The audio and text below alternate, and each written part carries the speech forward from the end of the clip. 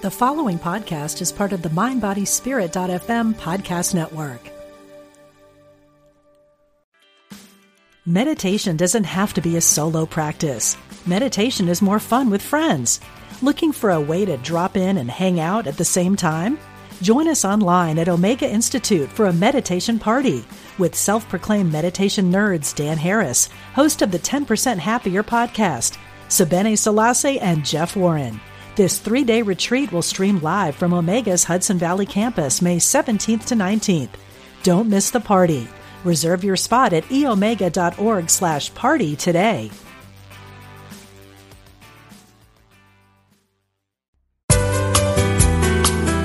You're listening to Unity Online Radio, the voice of an awakening world.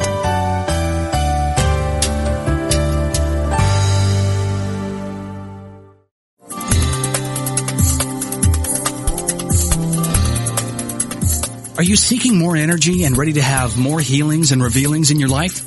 Then you've tuned into the right program. For the next hour, listen in as Reverend Temple Hayes, spiritual leader of First Unity at Unity Campus in St. Petersburg, Florida, shares with you tools you can use to transform your life. She will guide you on a journey to create a life that is intentional and dynamic. Now, here's your host, Reverend Temple Hayes. And welcome, everyone, all of you intentional spirits. It's so good to be with you again.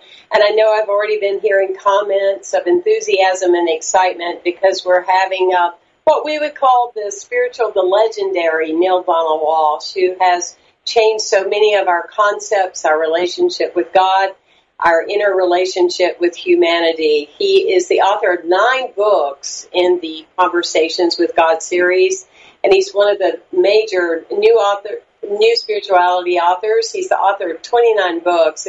It's amazing that the conversation books have sold over 10 million copies and are in 37 languages. Neale, talk about an intentional spirit. That's exactly who you are. Did you set out to be a world changer, or tell us a little bit about your path? Because not everybody knows. There are very few people that do not know who Neale Donald Walsh is. But entertain our guests that are new with us and started deepening their spiritual quest. Well, I'm a little bit intimidated to hear that I'm legendary. That's usually a phrase reserved for somebody who's on the way out. So, but I'm you're on your way in, sir. I hope I'm not legendary, but I do appreciate. I understand the energy behind the comment. I can't say. I don't know anyone who starts off with the intention of trying to change the world. I mean, maybe there's one or two, but that certainly wasn't the case in my life. I think what I was trying to do, and even to this day, my intention is not so much to try to change the world, but what I was trying to do is to change myself, to bring myself to a place of greater clarity, greater understanding, greater awareness, and greater consciousness of who I am, what I'm doing here, what's this really all about, how does one go about this process that we call life, what, if anything, is true about a higher power, is there even a higher power, if so, how does it all work, all of those questions that all of us ask ourselves, I would imagine, in the middle of the night at one point or another, if not consistently in our lives. And so I was really rolling around, night after night on the pillow trying to figure out the answers to those questions, especially after I had a major incident in my life. I want to call it a spiritually transforming incident. I didn't expect it to be at the beginning, but it turned out to be, and that was an incident where I actually had an automobile accident in which I broke my neck. And I should tell you, Temple, that when the doctors told me that when you break your neck, 90% of the time you die because there's spinal cord involvement in that, and it almost produces instant death. For those 10 or 12% who don't die, they're almost always paralyzed, and they wind up in a wheelchair for the rest of their lives. None of those things happened to me. Somehow or another, I escaped both outcomes, but it did impact my life in a dramatic way. I was in rehabilitation for almost 2 years with daily and then weekly and then ongoing therapeutic intervention with a physical therapist. But beyond that, it altered my worldview, my view of myself, and caused me, as one might imagine, to begin asking with enormous seriousness those questions that I raised before. What is the point of all of this? What is the purpose?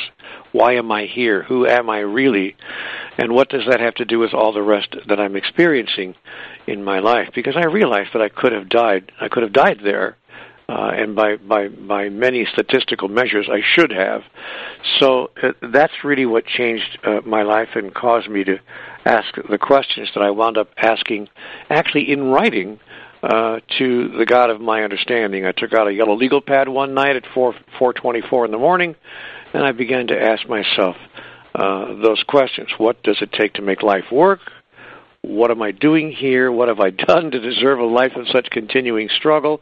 Somebody please tell me the rules. I'll play. Just give me the rules. And the result was that I received answers that came to me. I wrote them down quickly, never dreaming, by the way, that anyone would ever see these answers but me. I was really engaged in a process of journaling. I never intended for what I was experiencing to become a book read by others. But the process led to a statement in what I came to understand was a dialogue that I was having. And in the dialogue, I was told, this will one day become a book. And I remember thinking at the time, wow, that doesn't seem very real to me, but I'm glad you said it because that's a measurable outcome. It's not a mystical outcome. It's not some kind of a theoretical outcome. It's not conceptual. It's actually measurable. Either it will or it will not be a book. So now I thought, now I've got you. Now I've got a way to figure out whether what I'm experiencing is real or whether, in fact, it's something that is simply being made up in my imagination. Because I knew, as a man of the world, I understood perfectly well that the chances of what I was experiencing becoming a book, a published book, were 1 in a million. Publishers were not going to take a manuscript, a piece of writing from an unpublished, unheard of author who claims to be talking to God, and actually publish it. It's simply not going to happen, and I didn't expect for it to happen. So I thought, well, this is wholly unlikely, and now I can really find out what's true. Well, the rest, as they say in the vernacular, is publishing history. A publisher did decide to publish it, and it wound up selling millions of copies and being translated into 37 languages and produced a series of books that I'm told have touched the world, and in many cases in a positive way. So that's my story, and I'm sticking to it in 6 or 8 minutes or less. But I can tell you that I certainly did not start off thinking that what I want to do is change the world or impact the globe. That was not anywhere near in my mind.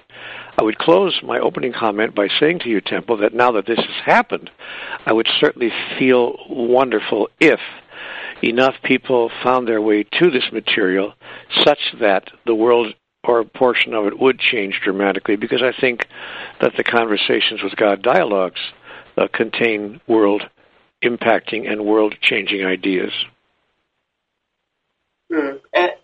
Absolutely. We have many people, Neale, coming on Facebook Live now and leaving comments about how much you've changed their lives and the difference that you have made and continue to make. And I also tagged you, so later on you'll be able to read some of those, of the many comments coming. And I encourage people to ask questions if you have those specific for him, because we are all engaged. There was a time when Conversation with God's Book 3, it didn't appear that you were going to be doing another book. Was there a reason that you felt inspired to do another one? Did it come from another dream reality, or how did it come about? Well, the dialogue continued after what came to be known as Book 3. The dialogue went on for a series of additional books. The Friendship with God, the New Revelations, and Communion with God, and several other books that were in the dialogue format. But I thought really with the closing of that initial series, which was a book called Home with God in a Life That Never Ends, that was a book about life after this physical experience, or what we would call life after death in the popular usage of those terms. And I did think that was the last dialogue book I would ever produce. And that was in fact my intention, arising out of my experience, because that last book was written 10 years ago, and it did not occur to me that there was anything really more to add to the cosmology, to add to the collection of work. But then last August, on the 5th of August, I just awoke in the middle of the night, and I had a familiar feeling that overtook me, and the feeling was, there's something that wants to come through here. I don't want to get airy-fairy here or start getting way out, but I just had that feeling that it's the exact same feeling that one has when one realizes one needs to write a letter, that one owes maybe your mother or your brother or your sister or somebody important, that you just owe them a letter, or you owe them an email and you haven't done it yet. It's that kind of feeling, and I just woke up with that feeling like, there's more here that wants to be done. So I jumped up, looked at my clock. It was predictably, it was 13 minutes past 4 o'clock in the morning, just about the time, normally around 4:23, that I wound up having these previous dialogues begin. So I thought, well, I'll just go to my computer. I threw back the covers and went to my laptop in my little writing area, and I began to see what would be coming through on this particular occasion, which was just a few months ago in August of 2016. And what came through in 5 weeks, 5.5 weeks, was an entirely new dialogue that it placed before me, and I believe before all of humanity, a third invitation. The first 2 invitations were contained in books 1 through 8. And that invitation was, number 1, to change the world's mind about God. I believe we were all invited to change the world's mind about God. And number 2, the second invitation was to give people back to themselves, to return people to their true identity to the extent that we could.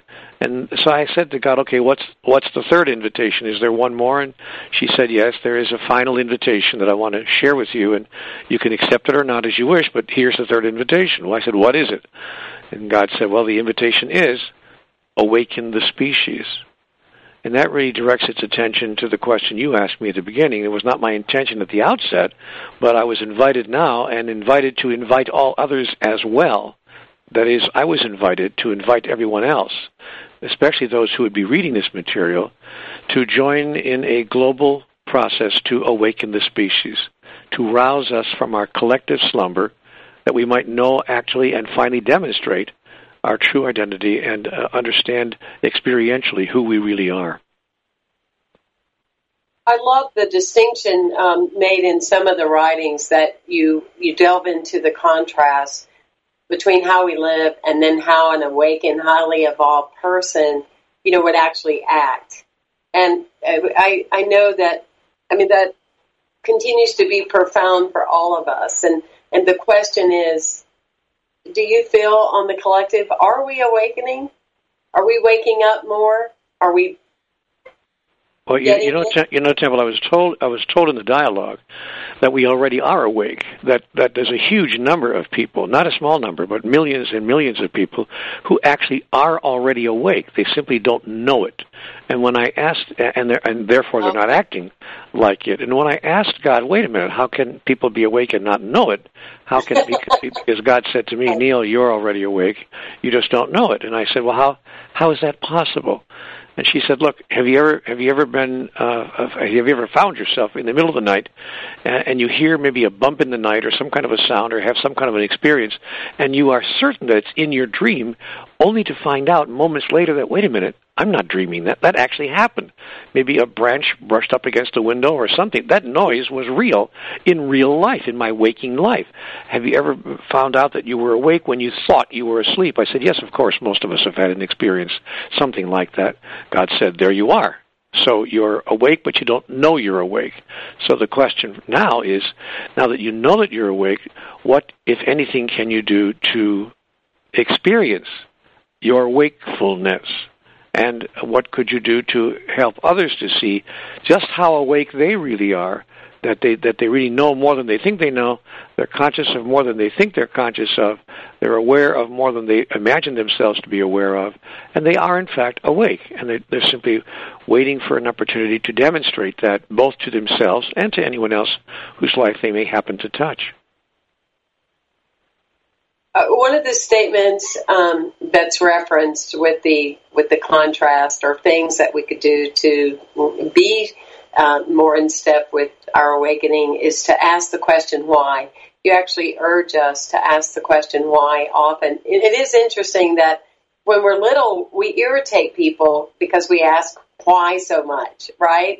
I mean, I remember those moments many times in school, and how much, I would irritate people because I'd go, why don't we do it that way? Or, why do we sing those songs? Or why do we go to the doctor? What's that about? But it is profound how there becomes like the automatic way of doing things from time to time. Or, someone will say, well, it's that time of year. I need to go get a flu shot. Why? I mean, why do you feel you need one? Well, I don't really know. It's like the why of that. I love that. That's so profound. It's funny you should bring question. It's really strange you should bring that up right now, and perhaps not so strange, because Temple, with God as my judge, even as I was dialing in to appear with, thank you by the way for the kind invitation, on this program, moments before I was readying myself to appear with you on this program, I was writing in my next book, which is titled, would you believe it or not, Why? Oh, I have goosebumps. and the book asks 20 questions. Let me just give you an example, just a few of them. The book asks questions like this: why is the world the way it is? Why is life so difficult? Why are relationships so problematical? Why can't we find peace on this planet? Why can't we create lasting peace in our own lives? Why is there so much violence? Why is there so much suffering? Why is there so much poverty? Why must we get sick and die? And then I think one of the most profound questions of all, why, if there is a God, does God allow all this to happen and not intervene and help us instead? Why, if there is a God, does God not make its existence indisputable and irrefutable? And why, if there is a higher power, weren't we given an inner knowing of the way to use it? Those are some of the questions that are being asked, because a few days ago I woke up, it's amazing that you would say what you just said. 2 days ago I woke up with this idea. I thought, oh my gosh, that's the next book. I've got to write a book called simply Why, and it's going to be a book of 20 questions that people ask most often and most frequently about life itself, including the last question, which is, why are there so many questions and so few answers? I love it. Well, I love that. That is so powerful. I love a book named Why. I'm very excited about. Why? I'm very excited about the book, and I'm I can't wait until it gets published. I'm also excited about the book 4 in the Conversations with God series, which is going to be published here in about 3 or 4 days.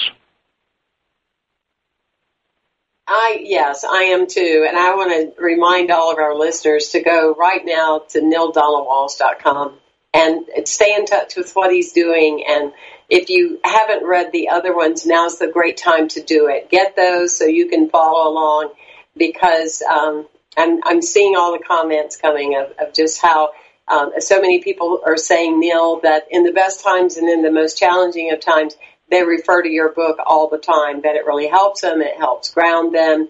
And so a shout out to all of you. And we love getting those comments. It's part of why we do what we do. I mean, we're not necessarily an action step towards needing to be validated, but you always appreciate it when your work is making impact and making a difference.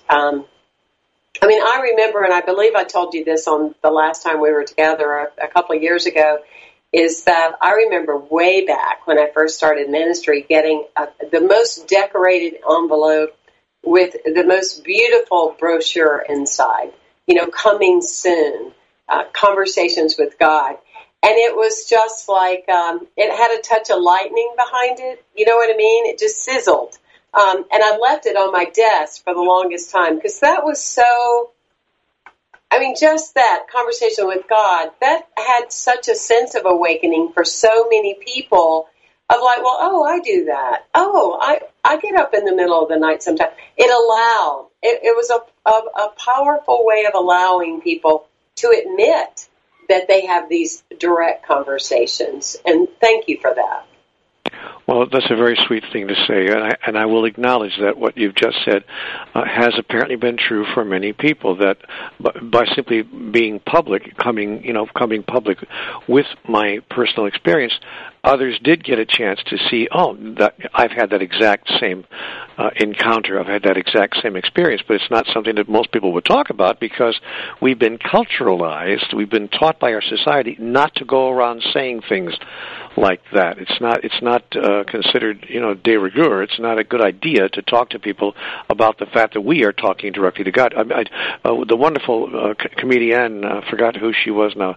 One of the wonderful comedians said, put it perfectly when she said, when I tell people that I talk to God, they say how wonderful, how reverent, how sweet of you to say your prayers in that way. When I tell people that God talks to me, they tell me that I'm crazy.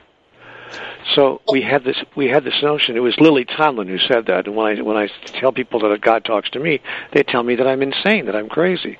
So we've had this notion that God does not speak directly to us. We may talk to God, we may pray and meditate and do those the activities that in which we imagine ourselves to be communicating with the divine. But God would certainly not talk directly to us unless perhaps we're the Pope or someone who's far more deserving than we are to receive such inspiration and such direct communication.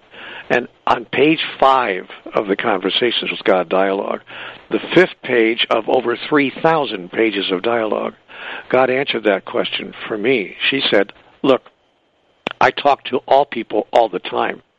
The question is not to whom do I talk. The question is who's listening. So he made it very clear to me that he is speaking to all of us, communicating with everyone all the time, and all we have to do is understand the process by which that occurs. And that process becomes more clear to us when we understand who and what we really are.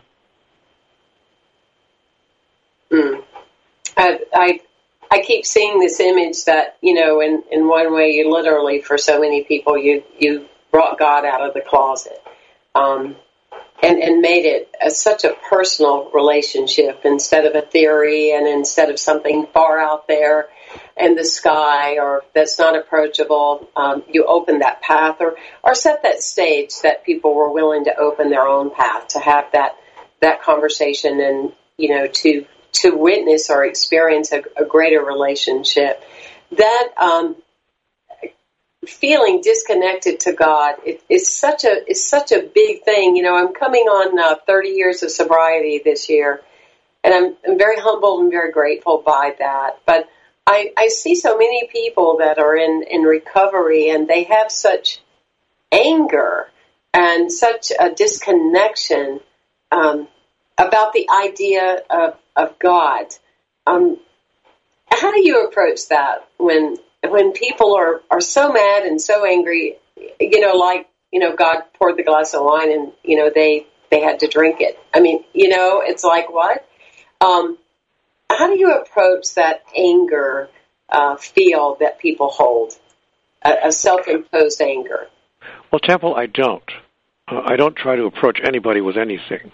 It's not my proclivity in life, it's not my occupation or my activity in life to approach anybody with anything. That is, I'm not trying to convince anyone of anything. I'm not trying to change anyone's mind about anything. I'm not trying to influence their experience of life. I'm not directly with that. The only time I even talk about this, but in fact, many people, by the way, who know me personally in the town in which I live, don't even know that I wrote a book called Conversations with God. I don't bring it up in conversation. I don't share about it, at parties or restaurants or social events. So I really don't deal. The only time I encounter people with the kind of anger you're talking about is when they come to me. Either they come to one of my workshops or retreats, or perhaps they encounter me on a personal level in some way, and they ask me directly, what is this business that you're into? What is this thing that you're up to? What is this? I hear you wrote a book called Conversations with God. Do you really think that you had conversations with God, and so on and so forth? And then when that happens, whether a person is attending one of my spiritual renewal retreats or encountering me on the sidewalk, then and if they have a lot of anger behind the whole idea of God, I simply share with them my experience. I say, you know what? If you're angry with God, that's your experience. I'm not going to try to change your mind about that. If you're angry with God or about the whole idea of God or how society has created God in your life or any of that, be true to yourself. If anger with or about God is what your authentic response to the whole subject is, hang on to that. I have no need to change your mind about that. I will be happy to tell you my experience, however, if it serves you in any way, even if it's just to satisfy your curiosity. Thanks for asking. And then I share my experience. Generally speaking, Temple, my experience is sufficient. That is, when I'm finished discussing my experience, people look at me and say, wow, at the very least, that's interesting. I may not even agree with it, but you certainly have an interesting story to tell. Interesting story to share, and you certainly are an interesting guy. Tell me more. And that's when I say to them, I could stand here and talk to you all day, but it might be easier for you to just grab a copy of my book. And it's called Conversations with God. And then many of them do. But I don't really try to work with people, to work them out of their anger. I simply tell them my experience, share with them my story, and it goes from there. I think I tell all the people who are into Conversations with God, for heaven's sake, don't proselytize. Don't get out there and try to turn this into a religion or some kind of a belief system that you want other people to embrace. Just share your experience and let it go at that. I think the biggest mistake that organized religion has made through the years is to proselytize, and worse yet, to suggest to people that they are condemned, actually, in the eyes of God if they don't embrace a certain belief system or a particular understanding. Absolutely. That's what makes people so angry. So I'm very clear that I'm not going to do that, because I'm not going to get anybody angry with me. And I was once asked by Matt Lauer on the Today Show on NBC. He said, Neale, you claim to have had a conversation with God. Do you ever doubt? Do you ever doubt that was your experience? I said, Matt, of course I do. Of course I doubt. The day I stop doubting is the day I become dangerous. And I have no intention of becoming dangerous. Oh, that's a great answer. That's a great answer to take a short break. And everyone, thank you for being online with us. Invite your friends to join us as well and get them engaged in the conversation. Good to see you, Elizabeth, back from Norway. Thank you for being here. Go to neildonaldwalsh.com to learn so much about where he is, where he's traveling, and the things he's doing, and all of his various 29 books that he has written. If you want more inspiration from our show, join me at templehayes.com. Go to the contact page and let me know other guests you would like to see and things that you would like us to present on this show.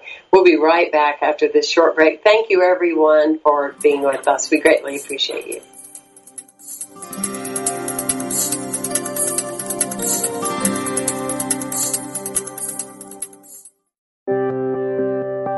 Unity Online Radio brings you inspiring programs on a variety of spiritual topics. Giving to the network is now easier than ever. Simply text Unity Radio to 72727 from your smartphone. You can make a one-time or recurring donation. Your gifts help us offer enriching spiritual programs that reach listeners around the world. Text Unity Radio to 72727. Thank you for your support.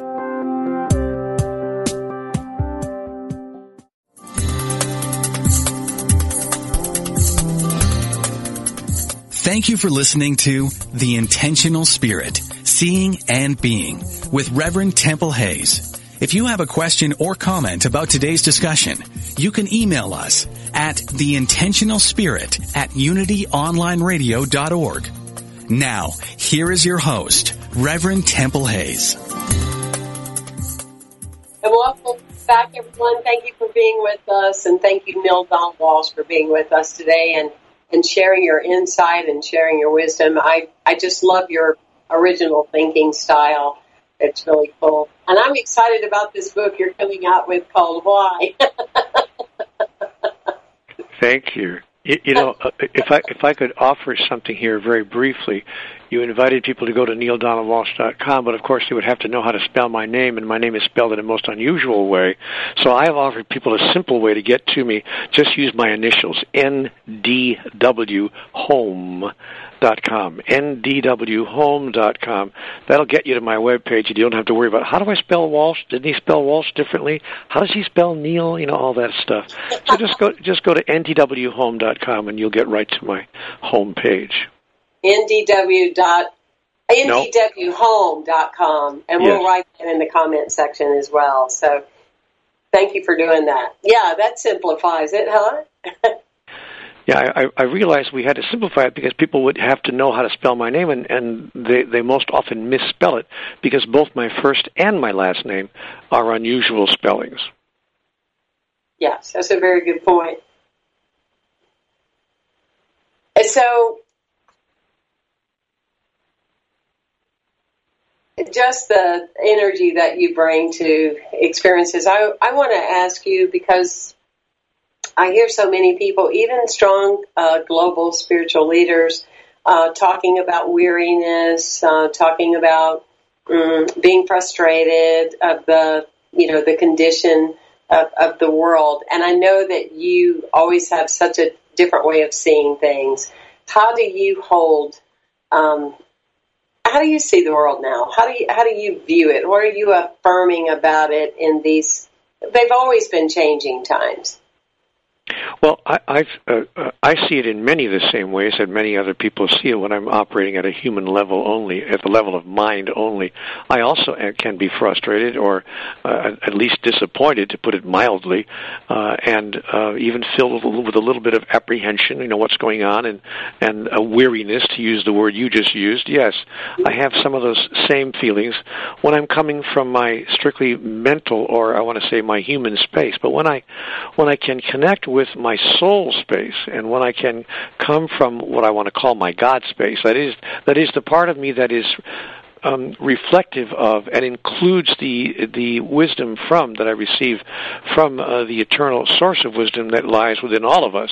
When I come from that place, then I see what I was told in this latest dialogue, which came through to me a few months ago in August, which is that this is the perfect time for advancement. What the world is encountering right now, politically, economically, spiritually, in the United States, throughout the world, in many other nations, in fact, in most other nations around the world, not just in the U.S., that what we're encountering right now, politically, socially, economically, spiritually, is in fact a reflection of the perfect conditions. This is the perfect time for our advancement. And when I ask God why, I don't understand. How can what we're seeing now be called perfect? And He said, Neale, you can't solve a problem until it's very, very clear, crystal clear, that you're actually confronting one, that you're actually facing one, that one actually exists. The challenge for humanity has been that for a long time, not everyone, but the largest number of people have been in denial. That is, they've been denying either that there is a problem or at least the severity of the problem. They've been saying, it'll go away, it's just fine, we're just finding our way, et cetera, et cetera. But now conditions are perfect because you're starting to feel the heat from the fire, and you're starting to realize, oh my gosh, no matter where we look, no matter what we're observing, we find ourselves facing conditions that are no longer acceptable to us as a species, and we're starting to see something does need to be done, and it needs to be done right here, right now. Or to put it in one simple sentence, please, necessity is the mother of invention. And so because necessity is the mother of invention, human beings don't tend to make huge shifts in their exterior reality, nor do they agitate for those shifts among others. That is, they don't start movements, they don't start activities, they don't undertake efforts to change things until they think that it's necessary to do so. Necessity is, in fact, the mother of invention. So what I'm seeing now, when I look at it from the space of my soul's awareness, is that we are seeing necessity arising in such a way, politically, in this country and elsewhere around the world, economically, spiritually, socially, in just about every way you can imagine, we're seeing necessity arising and demonstrating itself. Even the least observant among us is now able to see and is now unable to ignore, you know what, we got to make some changes here. We can't keep going in this direction. Nor can we in our individual lives. That's what caused me to have my first conversation with God over 20 years ago, realizing that, okay, I, Neale, can't keep doing what I've been doing over and over again, repeating the same mistakes over and over again, doing the same things over and over again, expecting to get a different result. That, of course, is the classic definition of insanity, and that's the characteristic that I saw in myself and that I see more broadly in the human race. So, to answer your question directly, I think this is the perfect time for our advancement, and I think that right now we just simply bless all those conditions that are showing us the necessity of taking action. Not tomorrow, not next week, not next month, but right here, right now. I love it. That's very powerful. Thank you for that. There's no doubt about it. And I am very excited about the times we're living in now. I feel like we're picking up for just a moment of what we started in the 60s, that we're ready to, move into a place of action rather than just talking. That's exactly what I'm observing as well. Action rather than reaction. And I do think that we're going to see in the short term, I don't mean in days or weeks, but in months and years, I think we're going to see in the short term some huge turnabouts in humanity's expression and experience of itself. I was walking down the street about 5 weeks ago when all of the women in my city were having a women's march a few weeks back. And, of course, there were many men on the street as well, naturally. And I was one of them, and my wife and I went down to the march here in our town, and some lady just in front of us was carrying a wonderful sign. It said, never underestimate the power of 2.6 billion people ignored. Never underestimate the power of 2.6 billion women scorned. And it was a very powerful message. So I think that what we're seeing now is an awakening, truly an awakening of the spirit, an awakening of our consciousness, and an awakening of our awareness with regard to how we really choose to express and experience ourselves as sentient beings in this universe. In Awaken the Species, you make a reference to 7 tools of integration, and they're very powerful. You want to elaborate on some of those with us today? Yes, I think that I think that the problem that most people have when they are considering their experience of higher realities, I think that most people have the experience that it's wonderful to embrace these notions.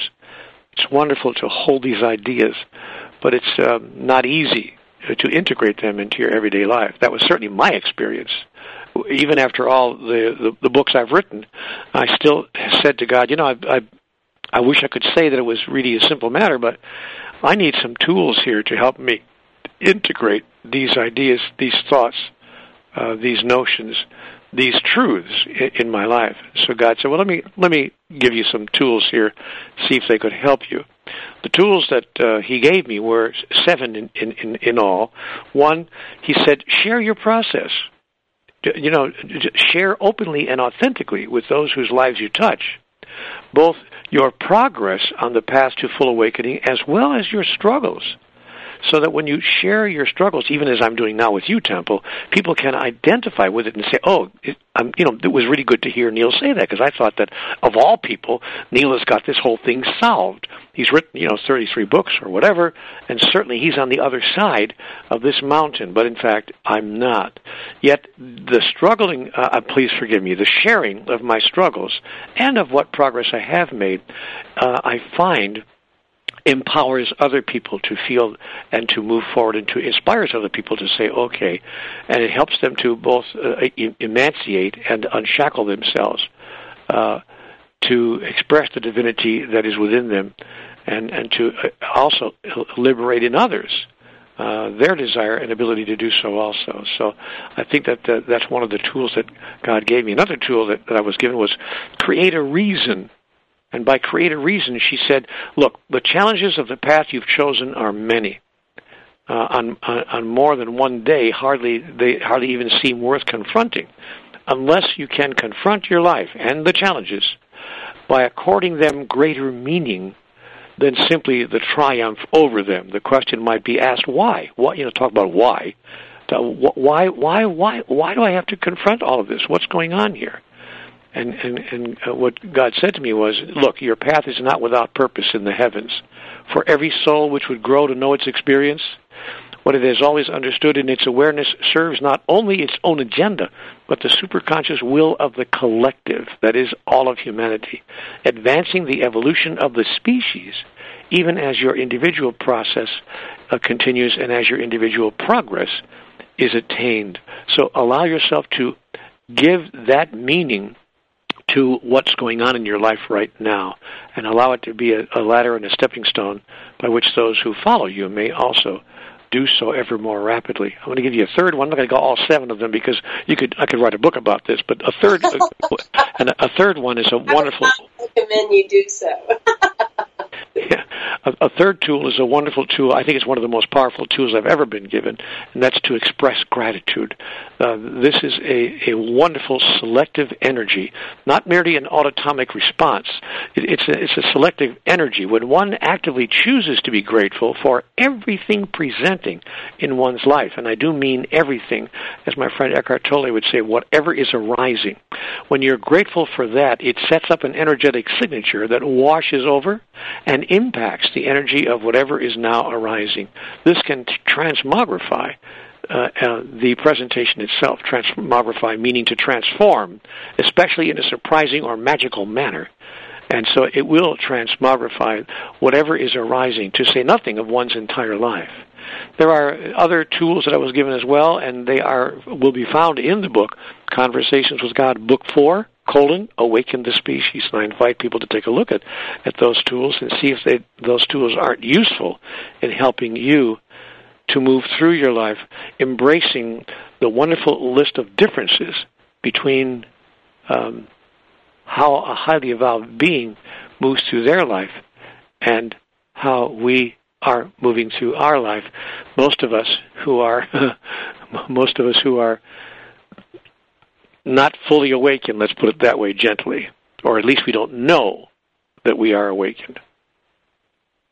That was one of the most exciting parts about the dialogue, I must say, Temple, was when I was given that list of 16 differences between an awakened species and how they experience their daily life, their daily expression, and how most human beings who are not acting as if they're fully awakened, how we experience our daily lives.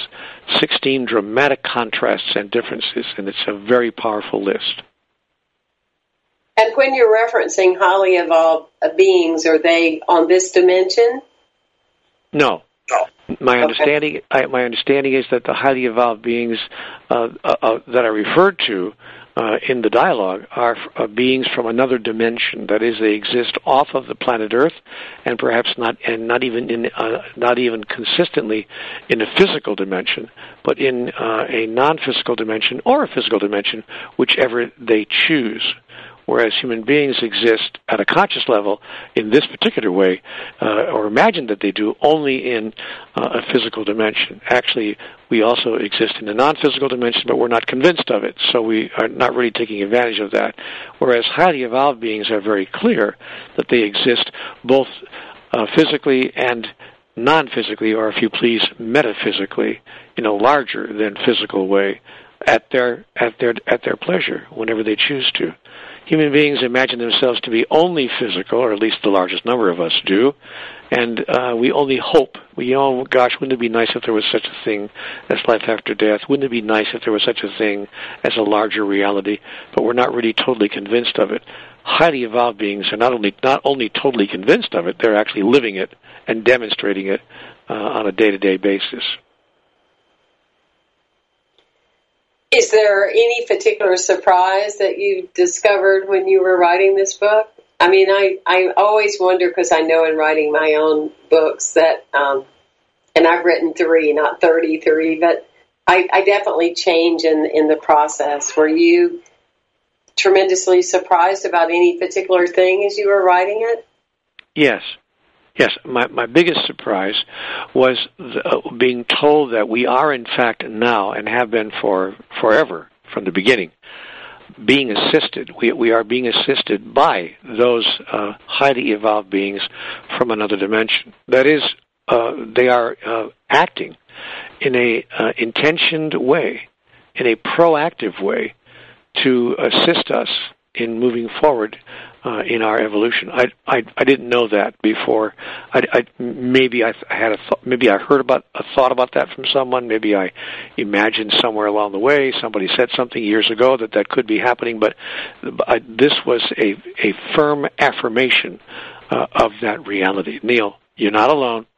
You're being assisted by highly evolved beings from off of this planet, which of course opened many questions, as you could imagine, like, what does that mean? How are we being assisted? Are other beings from other dimensions actually walking among us? The old favorite phrase, are there aliens among us? And all of those science fiction type phrases, and all of those questions, and many more, are answered in a surprising way in this dialogue. Well, it sounds like to me, when is the book coming out? Did you say a couple of months? No, a couple of days. The book comes out on the 27th. The book comes out on March 27th. It can be pre-ordered now. One could pre-order it right now at Amazon.com, and it'll be delivered in just a few days. It's being published on the 27th of March. And so, everyone, you want to go ahead and do that and go to Amazon.com and get Conversations with God, Book 4, Awaken the Species. I'm very much looking forward to Neale delving into the contrast. I mean, it seems to me that if enough people have a sense of awakening or an aha moment from the contrast, do you see people waking up more? I see people becoming more aware that they are already awake. That they are already awake. That's right. That's the distinction. They're already awake, and now there's the possibility that they'll know it. And what I see is people self-selecting. The book actually invites people. The book actually, throughout the dialogue, not in one place, but throughout the dialogue, seemingly in every other chapter, God invites every reader to self-select. That is, to choose oneself, to be among those who engages in with great intention and commitment to one's own personal evolution in such a way that the way they now behave as an awakened person, even moving toward that, we're not fully awakened, we're not walking around as gurus or masters, but more and more moving closer and closer to that ideal, that as we move through life in that way, we automatically awaken others, or if you please, cause others to know that they are likewise awakened and simply haven't realized it fully. So it's about full self-realization. So we are invited to self-select, to be among those who choose themselves to engage in that process consciously and with intention. In fact, I've even put up a little website, a little web page, ihaveselfselected.com. ihaveselfselected.com, to allow people to go to that place and find resources there, find a portal, an avenue to resources that can assist a person who chooses to empower themselves to move more fully and more rapidly in their own evolutionary process, resources there with which to do so. So I invite people to, if they choose to, self-select, to be among those who helps to awaken the species by going to ihaveselfselected.com. Thank you, Neale. It's really been a pleasure, and it's always a gift to talk with you and hear your perspective. It's an experience by itself, that's for sure. What is a moment that you'd like to leave with our listeners today? You also talk about the one magic inquiry. Yes. What does this have to do with the agenda of my soul is what I call the magic inquiry. Throughout my life, I've confronted, and even in these most recent days and times, I want to reiterate what I said before. I am by no means, nor do I claim to be, at a level of mastery, or even, frankly, even close to it. But I do know the questions to ask, at least. And when I ask, I find that when I ask the right questions, I tend to get closer and closer to clarity and to a level of consciousness that I wish to attain. And God gave me a magical question, what I call it, a real magical question that I could ask myself at any time that I am confronted with circumstances, events, or situations that might challenge what I imagine myself to know, what I imagine myself to understand. Whether it's a conversation I'm having with somebody, maybe I'm in a little bit of a tiff or an argument with my beloved spouse, maybe it's some kind of entanglement with the world at large, maybe I owe somebody some money or they owe me some money or whatever it might be. Any kind of a circumstance that discombobulates me, and those happen to all of us. So God said, ask yourself the following question. And by the way, not just in discombobulating situations, in regular life situations that are perfectly normal. Going to see a movie, picking up a book to read, turning on a particular television program, or having yourself enter into any moment whatsoever, to simply ask yourself the following question: what does this have to do with the agenda of my soul? And what does this have to do with the agenda of my soul? And when I ask myself that question, even as I did before I got on this program with you, why am I doing this? What does this have to do with the agenda of my soul? If I can't find an answer inside of that question that causes me to feel that the agenda of my soul is being moved forward, I simply don't do it. I don't go to the movie. I don't watch that television program. I don't pick up that book. And I don't do that interview. It's really quite simple. It's a measuring device that has been wonderfully useful to me in determining how I best want to use the remaining days and times of my life. Listen, Temple, I had open heart surgery on the 1st of November. For all I knew when I went into that operating room, I could have been one of the 5 or 8% who do not survive that. That's not we're not talking about getting your tonsils out here. We're not talking about, getting a hangnail fixed. I had open heart surgery where they repaired 5 veins, 5 arteries. I had a quintuple bypass, and for all I knew, I could not have survived that. It makes you think as well, like the broken neck made me think. What am I doing here? Am I using every moment to the best possible use, putting it to the best possible use that moves forward the agenda of my soul? Because this interview does so, I'm happy to have spent this time with you, and I appreciate very much your invitation to do so. And it's been a pleasure being with you, too. And thank you so much for all that you do and all that you are. And I'm grateful. And I had no idea you had major heart surgery. And you've come back strong, yes?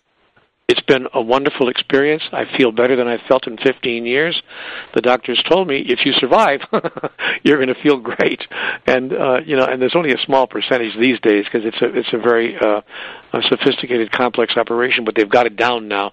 And so, I did obviously survive, and I'm feeling wonderful, better than I've felt in a long time, because now my heart is getting the oxygen it needed to be getting for many, many years. Now my question is, having been given this new lease on life, how do I choose to utilize these remaining days and times?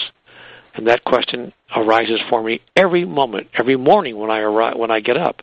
And I hope it does for everybody else as well, that you will use the magic question as your measuring device. And what does this have to do with the agenda of my soul? Thank you so much, Neale. It's been a pleasure being with you.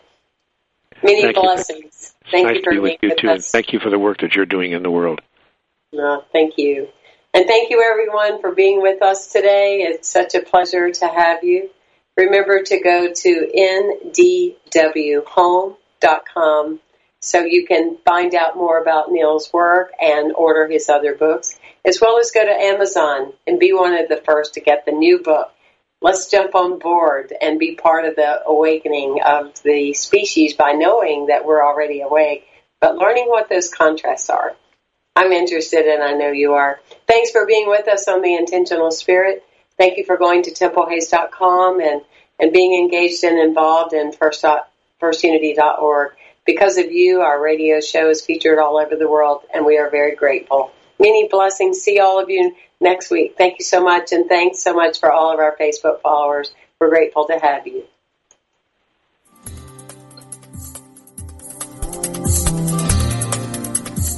Thank you for tuning in to The Intentional Spirit, Seeing and Being with Reverend Temple Hayes. Join us every Wednesday at 1 p.m. Central for tools and simple applications which will support you from being alive to fully living.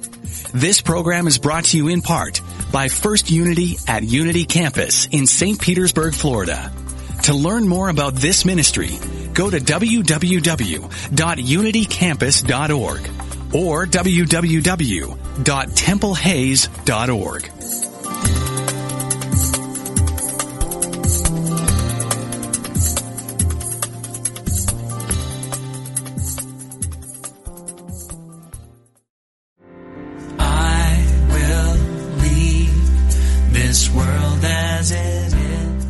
The world is full of voices, advertising, television, politics, colleagues, family, and friends. All are too happy to tell us how to live.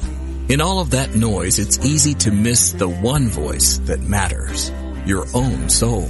What would happen if you could hear that voice? Imagine the clarity, confidence, and courage that would be yours and the life you could create. Join Janet Connor, best-selling author of Writing Down Your Soul, The Lotus and the Lily, and Your Soul Wants 5 Things, as she and her guests explore how to hear the call of the soul and create the soul-directed life. Live Thursday at 1 p.m. Central, only on Unity Online Radio, the voice of an awakening world. Go inside to find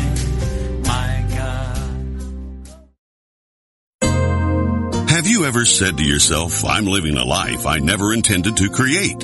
What life did you intend to create? Did you set goals? Did you work toward reaching those goals? If we don't have a specific goal in mind or we don't know where we want to go, we may be likely to end up in places not of our choosing. Establishing goals along with guidelines on how to achieve them helps to keep us focused and energized and often makes our lives more interesting, useful, and successful. It's never too late to take control of your life. Once you have your purpose clearly in mind, explore the various ways you can make it happen and visualize the process you believe can work best. Set goals, do what it takes to accomplish them, and enjoy your process. This message has been brought to you by the Association of Unity Churches International. To find a Unity Church near you, visit www.unity.org.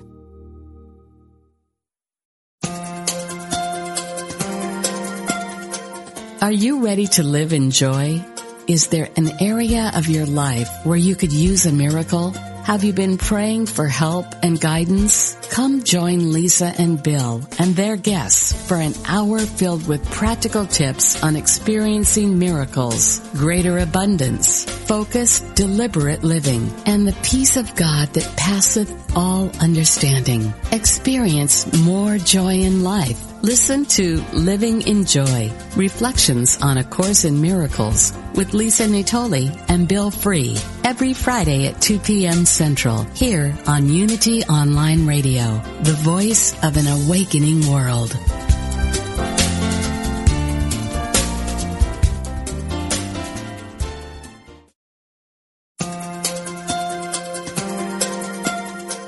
Are you ready to live in joy?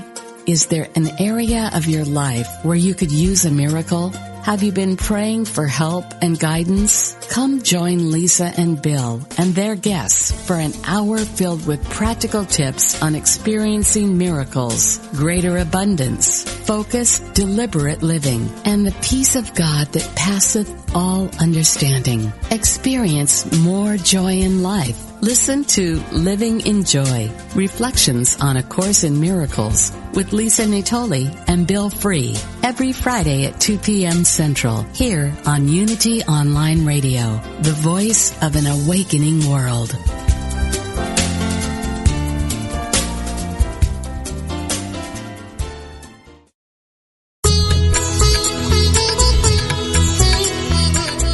The benefits of spiritually conscious living start now. For a time-tested method to live with purpose and release your infinite potential, tune in to the Yoga Hour, Living the Eternal Way, with Yogacharya Ellen Grace O'Brien, every Thursday morning at 10 a.m. Central, 8 a.m. Pacific, only on Unity Online Radio, the voice of an awakening world.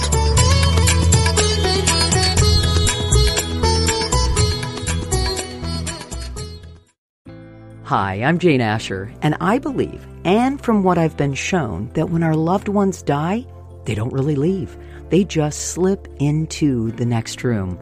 On my podcast, I explore the bigger picture surrounding life on Earth and what follows when we do die.